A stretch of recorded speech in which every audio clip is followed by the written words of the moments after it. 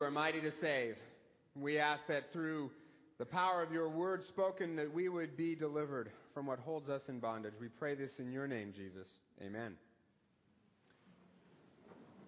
Just before I preach, one last reminder to the men in the congregation. Men's fraternity starts up again. Second half this Tuesday at 6:30 in the morning. I encourage you to be there. That is a workshop designed to help us be better husbands, fathers, leaders, and all the rest. About 300 guys were part of the first half. If you weren't coming the first half, now's your chance to join in the second half. We'll catch you up and make you a better man. So, Tuesday morning, 6:30. And if you want to bring your sons, 16 and older, I think they could also benefit from that as well. So we'll see you Tuesday morning. A while back, a friend of mine sent some pictures of someone who ran his car off the road into a lake. And he was okay, but they had to call a tow truck to get the car out. But then the tow truck had a little bit of a problem. Fell into the lake also. So then they called another tow truck to get them both out. But then that tow truck also fell in the water. That's a really bad day. Like, I would have loved to see the insurance claim on that one. Last week, I started a sermon series called Break Free. And I asked you to think of something that you wanted to find freedom from in 2008. Maybe you'd love to be set free from worry, or a bad habit, or credit card debt, or insecurity, or boredom, or whatever it is. Whatever it is that's in your mind that I asked you to think about last week, do you ever feel like those pictures that I just showed you? That the more you try to get out of that bondage, the more you just get sucked right back in. The more you try to get out of debt, the more you seem to fall behind. The more you try to break the bad habit, but the more you just fall back into it. And that's what's happening in the story that Bob just read. Last week we looked at the first chapter of Exodus where God begins to deliver the Israelites. But then as the story goes on, Pharaoh doesn't want to let him go. But then God sends 10 plagues on Egypt and Pharaoh finally relents and says, okay, get out of here. But then in the story we read today, Pharaoh changes his mind and pursues the Israelites with his army and traps them up against the Red Sea. It's a cliffhanger moment. If Exodus was a television show, this is the point where you'd see the words to be continued next week. And then a bunch of commercials to sell you stuff. But then God parts the Red Sea, the Israelites go through, and Pharaoh's army is drowned. And one of the things that this story tells me is that when we try to break free from whatever holds us in bondage, that thing is going to come after us and try to drag us back into it. As soon as the Israelites are free from slavery, Pharaoh runs after them. And it's the same with us. If you really start to break free from whatever it is that's holding you in bondage, debt or a bad habit or fear or insecurity, whatever it is, it'll come after you and try to drag you back into that bondage. You'll be pursued by Pharaoh's army. If you try to break the addiction, you should expect to be even more tempted. If you try not to worry, you should expect to confront all kinds of worrisome circumstances in your life. I had a friend who had a terrible relationship with his family. He was the rescuer. If his parents or his siblings made a bad decision, he would rush right in and spare them the consequences. He'd rescue them from their messes. And it was bondage to him because he was always having to fix things for them. But it was also bondage to the family because they weren't getting a chance to learn from their bad decisions. So they just kept making them. So my friend just stopped rescuing. Boy, howdy did his family get angry. I mean, he was defying a whole family system, and that system reasserted itself with a vengeance. When we start to break free, other folks might not like it. And the devil really doesn't like it. And he sends Pharaoh's army after us. And we need to be prepared for that. If you're trying to break free from something and things are getting a little worse, not better at first, that might be normal. That might be the devil trying to drag you back in. And we need to be prepared for that and not be discouraged by that. It doesn't mean we're not being delivered. It actually means we are. In my friend's case, the more his family hollered at him, the more he knew he was breaking free from them. If you try to break free from something and things seem to get worse for a while, take it as a compliment. You must have scared the devil awfully bad, so he's sending Pharaoh's army after you. But fortunately, Jesus is in the deliverance business. That's what he does. And this story shows us two ways that we can cooperate with Jesus to be set free, even when our bondage tries to drag us back in. And the first thing is, in order to be delivered, we have to want to be delivered. In the New Testament, Jesus asked a paralyzed man, do you want to get well? And the guy doesn't answer. It's a really interesting chapter, John chapter 5. Guy doesn't answer, and there's a profound truth in that. I think sometimes we don't really want to be free. Sometimes we do, but sometimes we don't really want to be free. I think the Israelites are a great example of this. You know, when they see Pharaoh's army, they say, it would be better to have died, it would be better to serve Pharaoh than die in the wilderness. Really? Is that true? And it gets even worse. Later on, they run out of food and they say, oh, if we could only go back to Egypt. In Egypt, we had onions and garlic. Yeah, you were slaves. Yeah, you had onions and garlic. I mean, really, you'd rather be a slave as long as you have onions for your spaghetti sauce? Right? I'm not sure they really want to be free. You see, sometimes bondage is comfortable. It's predictable. We know what's going to happen every day. You know, in slavery, if you're enslaved, you get 3 square meals a day. They kind of like that. Sometimes being enslaved, sometimes being in bondage is comfortable. There's a security in it. Do you really want to break the addiction? Or does it work too well as an anesthetic to numb out the pain of life? Do you really want out of debt, even if it means changing your spending habits? Do you really want to get out of depression? Or is it somewhat comforting to retreat into self and feel sorry for ourselves? Now, don't hear what I'm not saying. I'm not saying that if we're in bondage, it's because we didn't want freedom badly enough or we didn't try hard enough. I'm not saying that. It's just that sometimes our bondage has a payoff. Every dysfunction has a function. Every dysfunction has a function. We're used to it, or it comforts us. It's bondage. It's wrecking our lives, but we're not sure we want to give it up. Plus, breaking free is hard. Right? In the case of the Israelites, it took them 40 years to finally be delivered. In fact, right after they walked through the Red Sea, right? In the very next chapter, they run out of water, and so they start complaining, we're going to die. Let's go back to Egypt.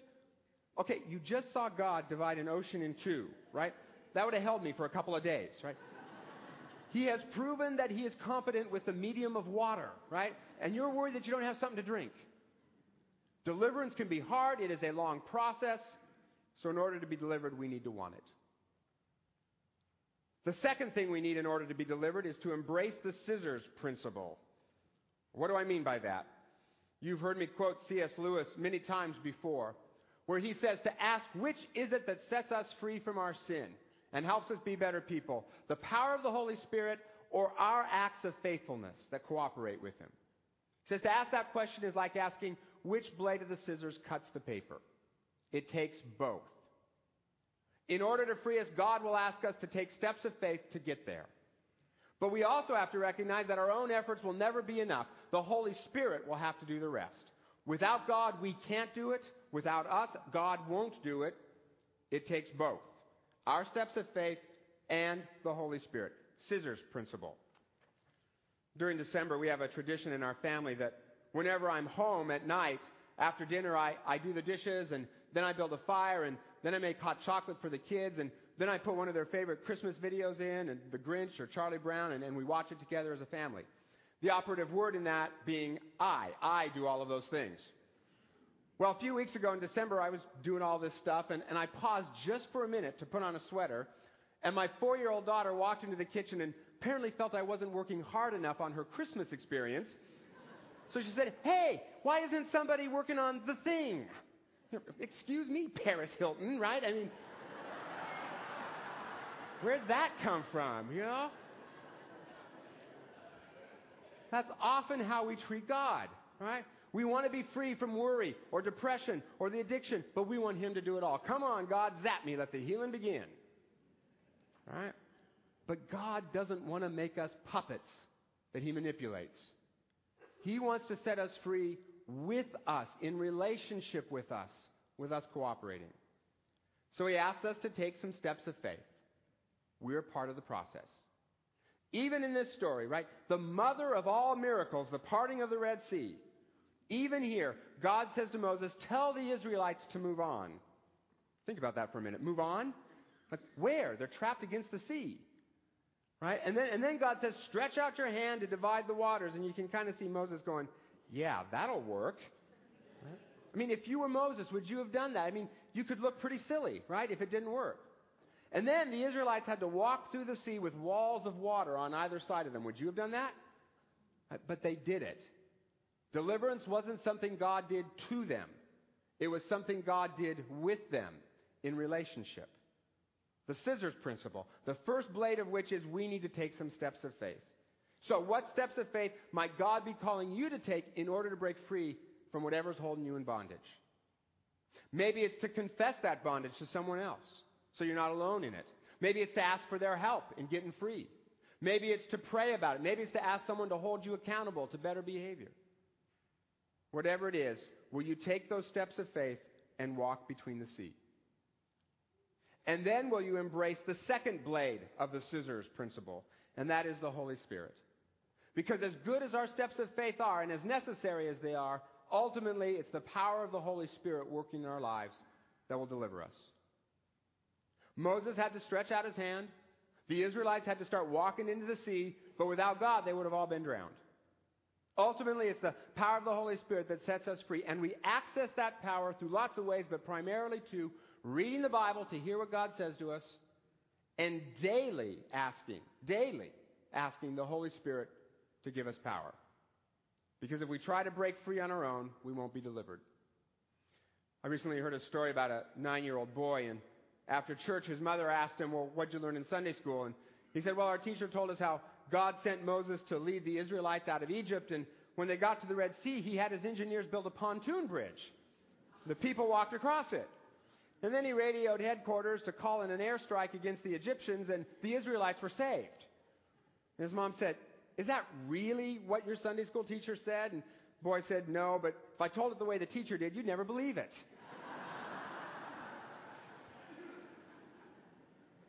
We often don't believe that God can or will deliver us.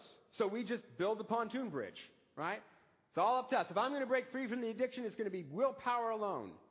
If I'm going to be free from insecurity, it'll be because I read enough self-help books. You know, I'm good enough. I'm smart enough. Gosh darn it, people like me, right? Convince myself of that. Yes, we have to take steps of faith to follow Jesus, but only His Spirit can fully free us. Do you believe that? Do you trust that? Will you lean on that? Do you believe that the Holy Spirit can, over time, set you free from whatever holds you in bondage? You know, it's interesting to me that the Israelites, after all they've seen God do, continually doubt God's ability to deliver them.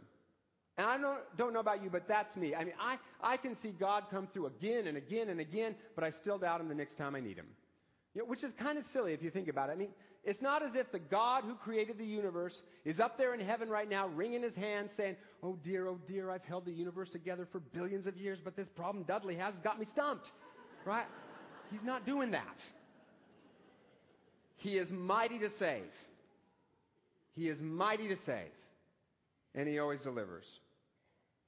One of the reasons I like to tell so many stories in my sermons is to show you and me that this Bible stuff is real.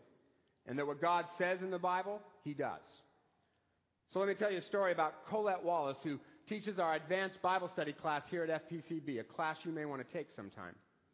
Back in the 90s, Colette had cancer, and she was able to recover from it, but it dramatically interrupted her career. And then just as she was getting free from that cancer, just as she was breaking free, she faced another health crisis. Pharaoh's army came after her. She was being drugged back into bondage. She said she was sitting in the doctor's office one day, and the last words she remembers hearing were, you might need a wheelchair in the future. And then she just stopped listening. Turned out she had rheumatoid arthritis, which is an autoimmune disease that causes red, hot, painful joints, and over time the pain usually just gets worse and worse, which is what happened for her. After 2 years, the pain was so bad she could barely stand, even with a cane. And as the disease progressed, she said, my heart became harder and angry words were never far from my lips. Well, she began to pore over the Bible, looking for some kind of peace, trying to hear what God would say to her, and also trying to ease her doubts that just got worse every time she thought about the fact that she could no longer do for herself. Well, about this same time, she and her husband were looking for a new home to buy, which meant that they also were going to have to change churches, which worried Colette a lot. But as hard as they searched, they could never find an appropriate house. Well, after months of frustration, Colette decided she needed to turn the whole thing over to God and, in her words, give it to God and not take it back into my stubborn hands. One day she was praying about this house search and all of her worries and the church and all of that stuff, what's going to be the new church. And she heard God say, a voice in her mind said, choose the church first, and then you'll find your house. Well, she'd visited here before and felt like all of you had a really close relationship with Jesus, so that attracted her. So she and her husband took our new members class, and on the exact day they became members here, they closed on a new house. The exact same day. So just as an aside, if you're looking for a new house, just so happens our new members class begins today. Just FYI. So she saw God come through on that. But meanwhile, her disease just got worse and worse and worse. So the more the pain increased, the more Colette read the Bible. Because she realized the extent of healing she needed, not just physical, but spiritual and emotional. She repeatedly prayed to forgive anyone that she held anger against, including her anger against God. She said, as my body became increasingly inflexible, I worked at restoring flexibility to my spiritual life. But spiritually and mentally, I felt crippled by something.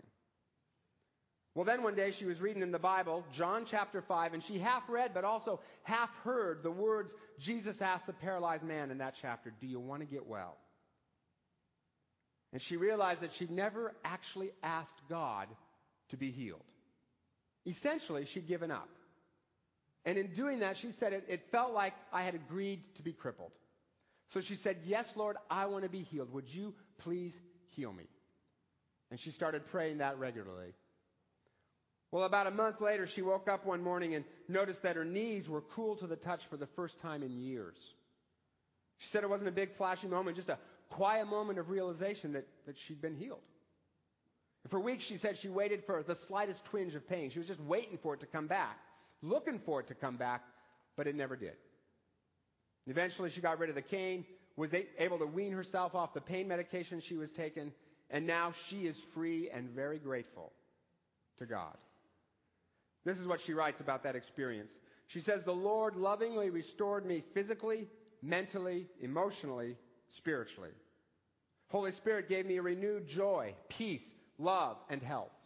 Although occasionally I forget my new perspective when the chronological siren of career and life calls me to worry about missed opportunities.